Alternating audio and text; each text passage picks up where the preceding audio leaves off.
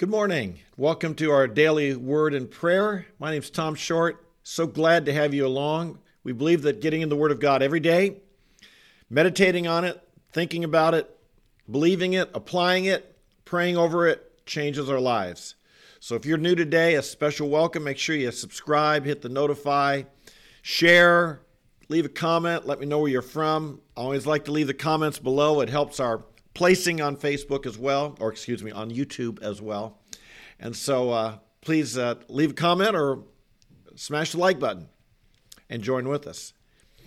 We've been talking about the commands of Christ, and we've been kind of camping the last 2 weeks on the great commandments, to love God with all our heart, soul, mind, and strength, and to love our neighbors ourselves. Today we're continuing on this topic of loving my neighbor. You know, there's two types of people in the world. And today we're going to look at one of those types of people, tomorrow a different type.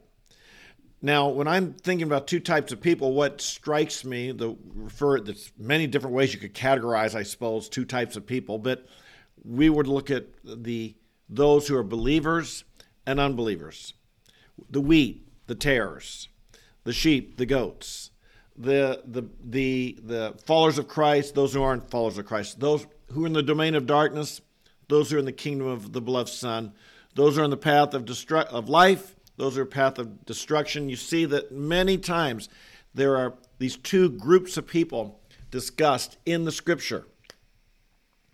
And there's a lot of ways we love both groups similarly, but there are specific things given to us about loving believers and then specific things about loving unbelievers. So today we want to talk about believers. I believe we should prioritize that. We're to love all people, but obviously sometimes you have to make choices of who's priority. In Galatians 6:10 it says, "Let us do good to all men, but especially to those who have the household of faith." And so we love all people, but we give a special love to our brothers and sisters in the faith, and we care for them. We make them the priority, although again, we love everybody who ever comes across our path. 7 ways we can love fellow believers. Are you ready? I'll post these verses. I'll post these and the verses in the below in the description. But also, if you get my daily email, these are the same ones I talked about last night. Hang on, even if you've read it, we'll talk about it, amplify them a little bit more. But make sure if you're not subscribed to my daily email, you do, so that you can get things like this and verses that we'll be talking about here. 7 ways. You ready? Number 1, we accept one another. Romans 15:7 says that we should accept one another just as Christ also accepted us to the glory of God. Well, it's glorious to God that Jesus accepted us. And it's glorious to God when we accept one another. We live in a world of cancel culture, don't we? We live in a world where people are just looking for reasons to reject other people, looking for reasons to cancel them, looking for reasons to judge them, to put them out, to reject them. We're not like this. We're looking for ways to accept, and we do accept one another, warts and all, because, believers are people too. And humans, we've all got our problems, we've all got our needs, we've all got our shortcomings, we've all got our things that, if people really knew us, we wonder, would they accept us? We need to be people who do. Jesus accepted us. He knows all about us. We're fully known by God, and yet fully loved. What an amazing thing. That's how we want to be towards one another as well. We accept one another. With all of our differences, as believers, we are fellow heirs. We're going to be in heaven together. We better learn how to get along with one another even now. Number 2, we encourage one another. 1 Thessalonians 5, verse 11 tells us to encourage one another, and comfort. The Greek word there is it's the same word as the Holy Spirit when it's talking about the helper, the parakletos. It's the same root word here. And this is what we should be doing. We live in a tough world. We live in a world where it's easy to get discouraged. It's easy to lose hope. It's easy to see the negative. It's easy to feel things are going the wrong direction. It's easy, whether we're talking about on a very personal level, or our family, or our community, or our nation, maybe our work. We live in a fallen world. There's problems. And it's so easy. And when I've discovered something. When you are committed to doing good, there will be opposition. No one ever does good without conflict, without opposition, without people telling them they can't, shouldn't, wouldn't, they'll fail. I read the other day, if you got a big dream, don't tell it to small-minded people, because small-minded people, they'll kill your dreams. They'll kill our hopes. Brothers and sisters, we should be people who feed one another's dreams and hopes, and we encourage one another, and we give one another the grace to see the positive. Understand, there are reasons in this world to be discouraged. There are reasons in this world to be encouraged. There are reasons to be positive, and there's reasons to be negative. What we focus on can have a big difference in how our day goes. What we focus on can have a big difference in what we actually achieve. What we help one another focus on. I've discovered no one ever makes it all on their own. We all need people to encourage us when we feel like giving up. Okay, number 3, we need to speak the truth to one another. There's so much error and deception in our world. Ephesians 4, verse 15 tells us, speaking the truth to one another, we are to grow up in all aspects into him who's the head, even Christ. And there's a great need for this. I commented earlier here, I like how people greet one another in these in our chat. It's kind of strange to say, we usually say, how you doing? What's up? And to greet one another, grace and peace be yours. Hello, heirs of God. It sounds a little strange, a little weird, but it's the truth. And we need to be sharing the truth with one another. And the truth builds us up. The truth enlightens us. So we speak the truth to one another. Now, by the way, let me quickly, I forgot to mention earlier. In Scripture, as we interpret the Scripture, there is one interpretation, but there are many applications. So how you speak the truth to someone, there's only one interpretation. It means speak the truth. Don't lie to one another. Don't deceive one another. Don't be dishonest. But how you do it, some of you might speak the truth with kind words. Some of you might speak the truth with words of admonishment or exhortation. Some of your words of truth we have different gifts. And there's different applications. There's one interpretation, but there can be many applications. So I'm giving interpretations, and I'm letting you figure out how you can give the applications, okay? That said, number 4, we can meet the financial needs of one another. In Acts chapter 4, it's so interesting that the people, so many had come to Christ, they were saved, they were in Jerusalem, they stayed there, and there were tremendous needs. And so people were selling their houses and lands to help one another. It was an amazing thing that was going on. There was a miracle happening. And Scripture tells us that the Word of God was spreading rapidly. There were miracles occurring at the hands of the apostles. And it says there was not a needy person amongst them. Imagine that. Even in that period of time, not a needy person. But add to that, so many had come in and were displaced and had come for Pentecost and perhaps had stayed there when the Holy Spirit was poured out. Not a needy person amongst them. In our world, we want to say that as well. We want to be able to say that. In your church, during this pandemic, during times of economic difficulty. And by the way, I think we have some real economic challenges ahead of us as a country.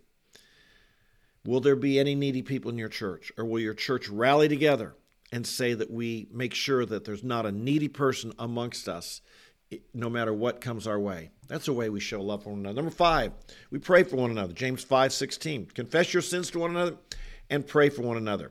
Now, number 4 costs you something money-wise. To help meet the financial needs of other people, and God may lead you to see there may be a needy person in your congregation that you want to help and you need to help. Maybe a needy person around the world, some other part of the world, a believer that you want to help. I know we've sent some extra money to India recently because of the tremendous needs there that believers are facing. But understand, number 5 doesn't cost you a penny. To pray for one another, that's absolutely free. All it takes is some time, but it's so powerful to pray for one another. There's a way we love one another. We pray for one another. And dare I even add, we can pray with one another. Makes all the difference. That's the way we encourage each other. That's a practical application of encouragement. Don't just say, I'll pray for you when I'm alone and not around you. Pray with the person right then on the spot. It always helps as we help them turn their eyes to the Lord. Number 6, we can love one another by forgiving each other. You know, we've talked about this often on here, but forgiveness, bitterness poisons your soul. And it defiles others.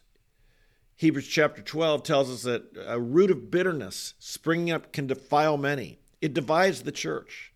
It makes people choose sides. It weakens the church. We want our churches to be strong and powerful. One way to make them more powerful is that we be a forgiving community. Understand, in the church we get close to one another. We love one another. We get near one another. We get vulnerable with one another. And we discover there's reasons that we hurt. There's things we do to hurt one another. And there's reasons to not like one another. But we don't give in to those. We forgive one another. And there's great power in unity. And there's great power not just in coexisting, but in truly forgiving and coming together in Christ. So we forgive one another, just as God in Christ forgave us, as it says in Ephesians 4, verse 32. And finally, we can love one another by being hospitable to one another. In 1 Peter 4, verse 9, it says that, be hospitable to one another. What's that mean?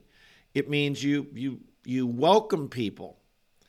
It often implies in your home. Your home, we want our homes to be places of peace and warmth and love. We want our homes to be places where people come in and feel loved. I remember years ago, I've told this story before, but I'll mention it briefly. There was a roofer in our neighborhood that he roofed our house, and he was roofing a number of houses in our neighborhood. And we were all done and paid and everything. Ours was over. But he came into our house one day and he said, I need to talk to you some about your contract. I said, okay, come on in. And we sat down our kitchen table and got to talking. It was obvious, well, wait a minute, the thing's all over and done. And finally, after a couple minutes, he said, listen, there's nothing with your contract. I've just got to be honest. This job can be hard. Some of your neighbors can be pretty tough. Whenever I come in your home, I feel peace. That's why I came over today. I just wanted to feel peace. What a testimony. What a wonderful comment about my wife. What a wonderful, who makes our house a home. What a wonderful word. And you know what? Your home can be a powerful, powerful way of bringing peace and showing love and kindness. And I might add, this guy was an unbeliever. And so this can show up in tomorrow's suggestions as well. It probably will. Maybe I should have saved that story for then. But the bottom line is, be hospitable. Open your house. When was the last time you had someone over to your home? When was the last time you had another believer into your home?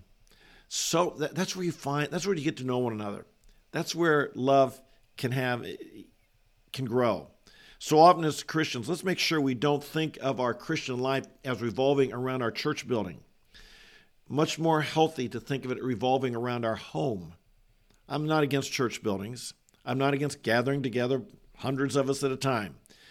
But we live life in our home. And so be hospitable and bring one another into your homes. We're called to love one another. These are just 7 simple ways that you can do that towards an unbeliever. Now, if you realize all these were one another commands, there's dozens of them in the New Testament. I've just picked out 7. If you want to take this further, go ahead and just do a Bible search. I use the Blue Letter Bible online. Do a Bible search. Search for the one another commands or one another in the Gospels and particularly the epistles. Most of them, over half of them, were said by the Apostle Paul. And you'll discover other ways that you can love one another as brothers and sisters in Christ. Amen? Let's pray. Father, thank you that you have called us to love one another as brothers and sisters in Christ. You said, by this shall all men know that you're my disciples, if you have love for one another. We want the world to know. We want the world to see. Father, we just confess so often they see amongst us believers bickering, fighting, disunity, bitterness. Oh, Lord, it must grieve your heart. We know the enemy wants to do this. We know the enemy wants to divide. The enemy wants to give us this testimony before the world that we don't love the way you said. We confess, Lord, any ways in which we've taken part in furthering that disunity. Help us, Father, to be people who in our world are so quick to cancel and reject. Help us to be people who accept, who forgive, who meet one another's needs, who encourage one another, who give to one another, who pray for one another, who are hospitable, who welcome people into our homes, who share our possessions. Lord, I pray that we, on this live stream, we would be agents for good. We don't want to be overcome by evil. We want to overcome evil with good.